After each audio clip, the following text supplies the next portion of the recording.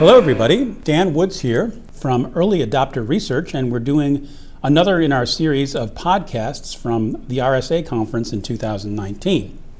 We're here with Michael Covington, VP of Product Strategy for Wandera. What we're going to do today is talk a little bit about what Wandera does and then answer the three primary questions we've been asking everybody here at RSA. First, though, Michael, just so everybody knows where you're coming from, I would love it if you could provide a simple description of what Wandera does for the cybersecurity world. So Wandera is a mobile security company. We offer the... Wow! I really don't have my words as soon as that microphone gets attached. I have this happen to me occasionally as well, so just don't worry about it. Just you'll get in the flow. I know you can talk. So Wandera is a mobile security firm. We offer the mobile-enabled enterprise technologies which allow them to protect their endpoints, which are mobile. Think iOS devices or Android devices, as well as Windows 10 tablets, which might have SIM-enabled connectivity, and protect them as they leave the corporate perimeter. We complement the technology that's on the device or in that endpoint with some network-based technologies to prevent things like phishing attacks and cryptojacking from reaching those mobile endpoints. Excellent. Well, what we're going to be talking about is a variety of questions that are right on target to the areas that you serve, so it should be an interesting conversation. Excellent. The first question I have is about zero trust. Now, when you think about the big idea of zero trust, you usually think, we're going to be able to implement a better security system inside what is currently the zone of trust. That better security system will do a better job of understanding who is inside and will dynamically create a segmentation around that person so that they can do their work, but will do it only inside of a very precise cybersecurity umbrella. And that sounds really good. It sounds like you're going to be more secure if you do that. But then when you think, wait, if we're not trusting those people inside the security perimeter, does that mean we can have less of a perimeter? Does that mean we can have different types of security or maybe less security here or there or the other place? And it turns out that zero trust is completely additive every way I've ever seen it being implemented. There's nothing that goes away. And so this doesn't seem like the way it should be according to the concept. It seems like something should go away, given when you talk about applying more security and trusting less. Well, shouldn't you be able to get a break somewhere else? I mean, so what does zero trust mean in practice? And why is it just another additive responsibility? So I think zero trust is a really interesting concept, and for me, it's forcing a conversation with customers, with enterprises who've made some decisions in the past, and providing us with an educational moment to really, I think, own up to some decisions that the industry's made and that customers have made as they've enabled their workforce with a whole bunch of new ways of doing technology. Mobility is not new, but I think mobility is one of the first trends that we saw that led to a change in the perimeter. You had devices that left that corporate space and still needed to access some sensitive content. But then cloud-hosted applications happened as well. And we started seeing not just the devices leaving and the people leaving the perimeter, but the applications as well. And now we have a whole bunch of other things that go along with that. Applications that are no longer being developed in-house. And you need to now enable these people who are no longer within this trusted space to access applications that are also not in that trusted space, and you need to do so with some kind of security assurances. I think zero trust, the concept of zero trust, is the industry's way of saying to the customer, you made some decisions, you still need people to access sensitive data. How are you going to do it? We need to give you some tools in order to enable you to start building trust back up, because right now you don't have any. What was the decisions that were made that made this requirement more important? I think one of the very first decisions that was made from my perspective was a decision around how to purchase these devices that were going to leave the corporate perimeter.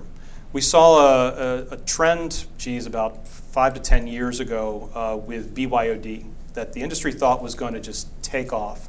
where the end user would buy their own device, they would manage that device themselves, and they would still be able to access these sensitive corporate resources. Allowing a device to have access to sensitive content that was completely unmanaged and unprotected by the enterprise, I think was a game changer with the way IT was delivered and is delivered still today. And so that, I think, is one of those decisions that led us to where we are. I see. And so you're saying that the wrong way to think about zero trust is only to think about it inside the trust perimeter. Zero trust becomes a lot more important when you think about how it deals with people who are outside the perimeter, accessing applications that are outside the perimeter. That's where it actually delivers this new value. It's not replacing anything, but it's actually providing something that's actually genuinely new. I think that is where it is absolutely genuinely new. And I think that some of the models that I've seen in the industry have come from people who've tried to take this kind of broader approach to building up trust and apply it in a small microcosm within that trusted perimeter, so they could get rid of certain things like big appliances, firewall appliances that they had at the edge of their corporate network. But the reality is that what they were trying to enable was users with laptops who didn't want to use VPNs because VPNs provided a bad experience. That has just kind of, I think, exploded as we've seen certain device ownership models come out, new platforms from Apple and Android, and new ways of accessing content online. And so you'd argue that zero trust is also about a better experience when you're outside the perimeter. 100%. Without having to make cybersecurity so difficult. Yes. With VPNs, et cetera. I think one of the things we've had in the past is that security has not been an enabler. It has been something that's gotten in the way of the end user.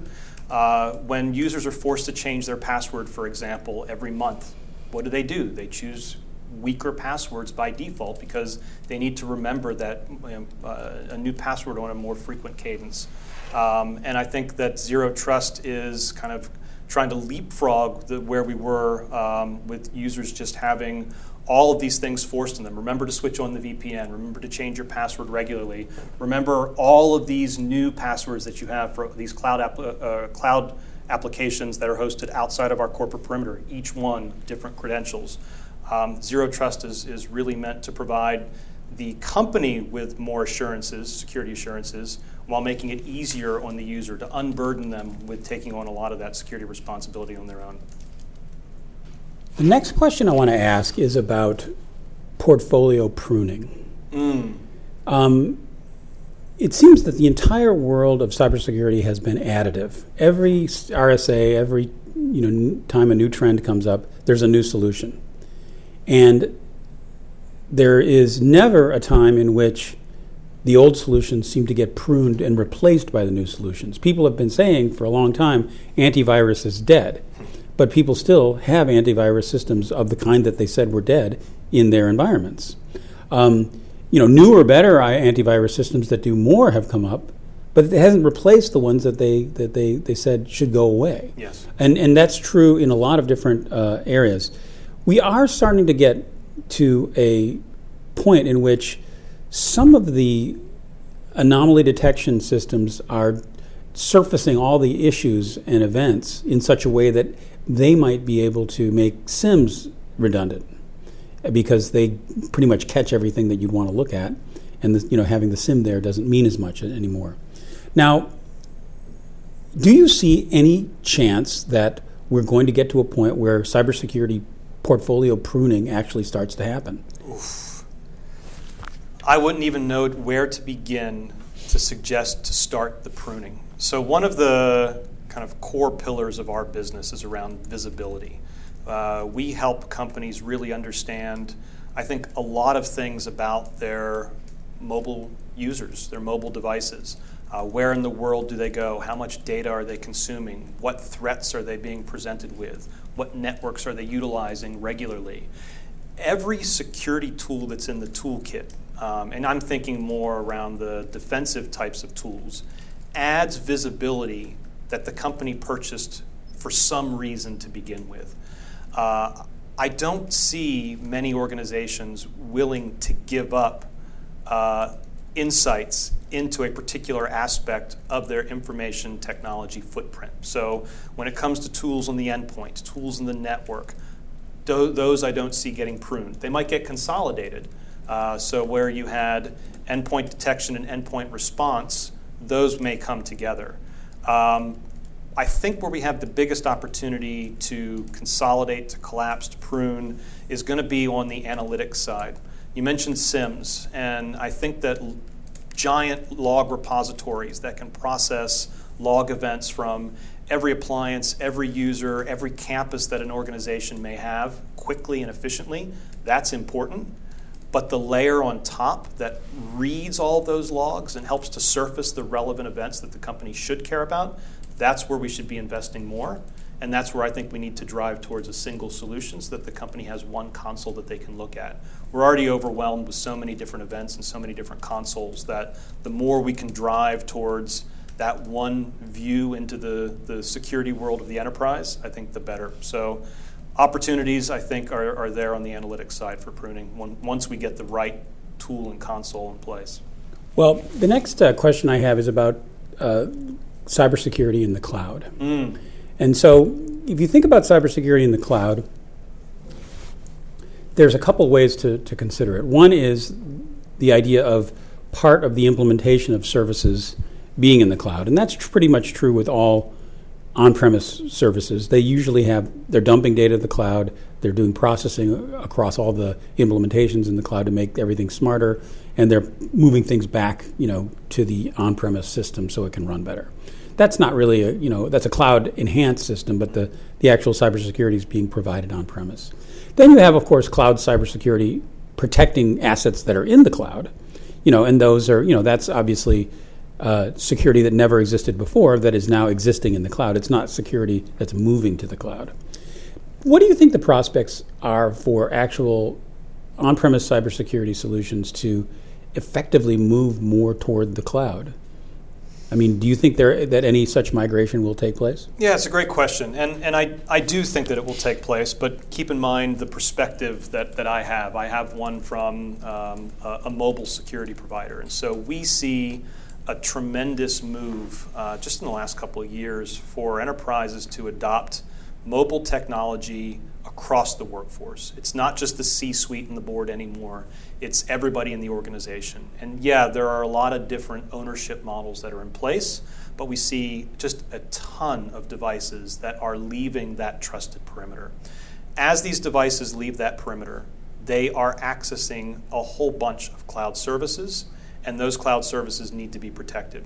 I think one of the interesting things that we need to keep in mind here when we talk about security assets that the company wants to protect, it's not just the data that's often at rest in a database. It is the data that is being utilized on a regular basis by the workforce, on their laptops that they take out to a coffee shop, on their cell phones that they travel around the world with.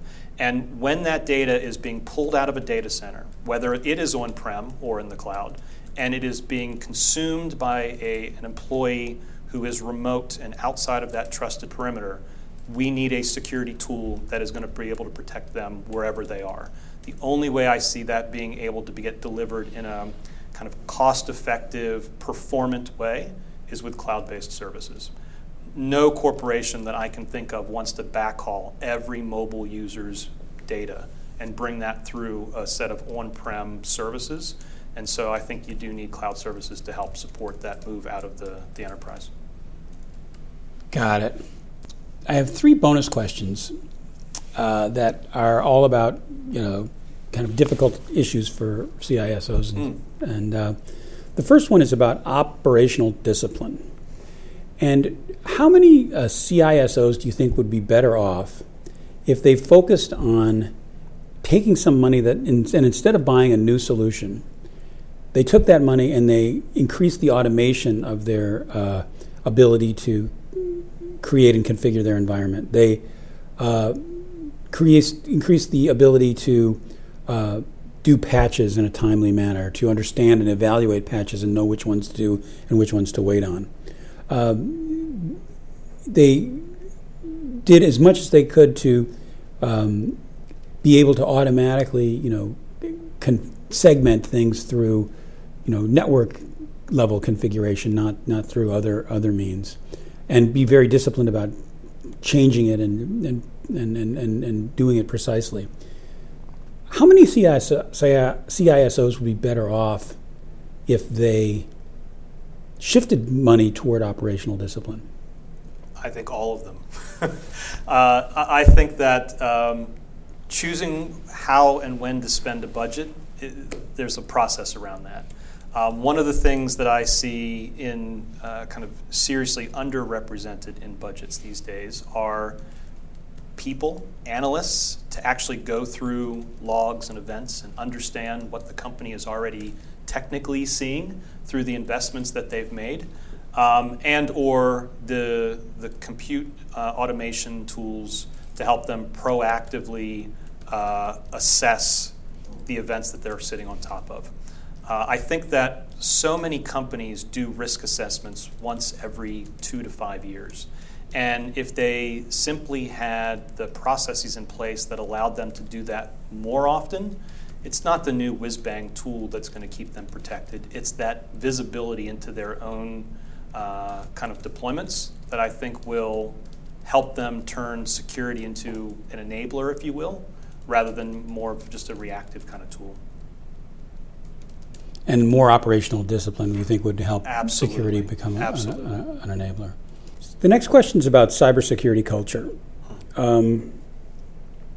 We have a lot of people who rightly point out that the people are the perimeter, and that so much of the de facto security of a company comes from having people who are making good decisions when they're using computers. But it's not easy to kind of train people and have them maintain the awareness. What have you seen companies do that has been effective to really make cybersecurity education and training part of everyday life, so it becomes something where if somebody sees a bunch of passwords written on a Post-it note, it's not the auditor who gets mad. They just say, you shouldn't be doing that, or how have you seen this implemented effectively? I think one of the more effective approaches I've seen have been with companies that have hired social engineers to come in and essentially penetrate their way into the company and do a proper 2 to 3 hour presentation afterwards to the whole company. I think it helps everyone become aware of what it is that's often the low-hanging fruit. Holding the door open for the person behind you so that they don't have to badge in. Leaving the stickies on the monitor that have the passwords on it. Falling victim for a simple phishing attack. I think having the visuals, having that conversation is the way that it's done most effectively, not shaming people into feeling like they've done something wrong because they have fallen victim for a phishing attack. One of the least effective methods that I've seen used with companies around security education has been the phishing trials that they do, where they purposefully phish their employees and essentially force them to go through multiple hours of cybersecurity training if they fall victim. We've all fallen victim. It's not just those of us who didn't pay attention to the PowerPoint we were forced to click through. And I think that making everyone feel like they're part of the solution, but they're also not suckers if they do get had, that there is a path to kind of right the wrongs if you do make a mistake, that's the way you have a conversation and you keep people engaged. Got it. And then my final question is about cybersecurity insurance. I know a lot of CIOs, CTOs, CISOs who've been essentially strongly encouraged or forced to buy cybersecurity insurance by their CEO or board.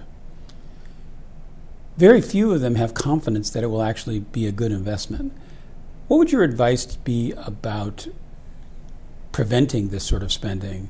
What arguments can be made by CISOs that cybersecurity insurance, which is a form of insurance that's new, that's relatively unstandardized, that tends to have lots of escape hatches to avoid paying a claim, all of these things make it less likely that it's going to actually provide the protection needed.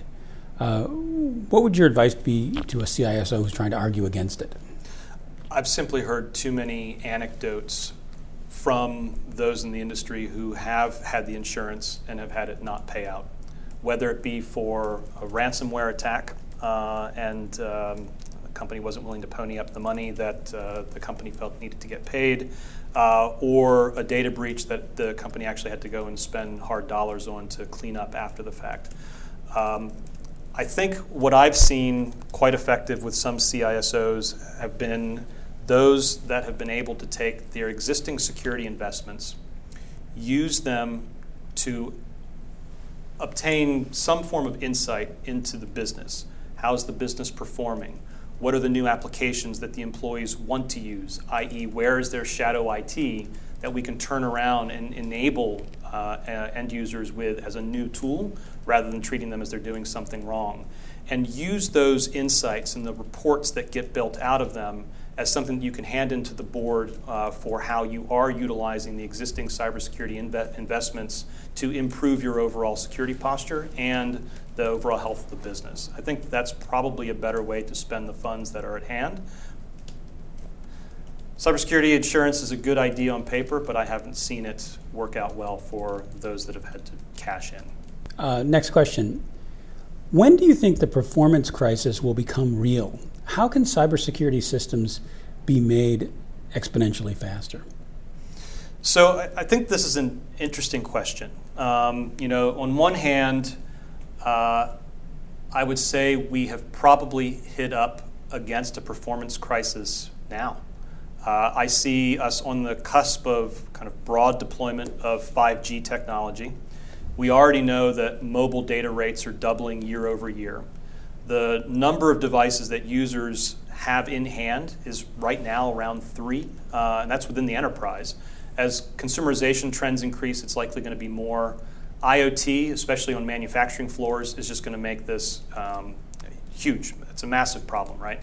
The number of devices that are out there that are generating data at very high speeds and consuming it 24/7. If you think about the 24/7 factory, we are at a point now where the kind of traditional approach of security, it has not been able or will not be able, I think, to keep up with monitoring all of this traffic. But I think that's where things start to shift for me.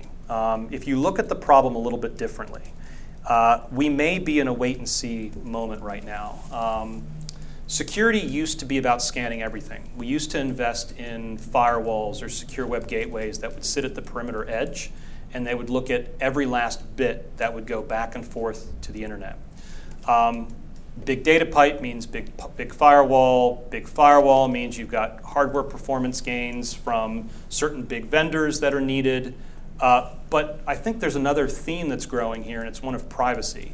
And as we look to mobile devices in particular, where privacy has become a really big theme, where we see kind of separation of the consumer side and the business side of the device, you can't live in a world where you can scan every last bit anymore.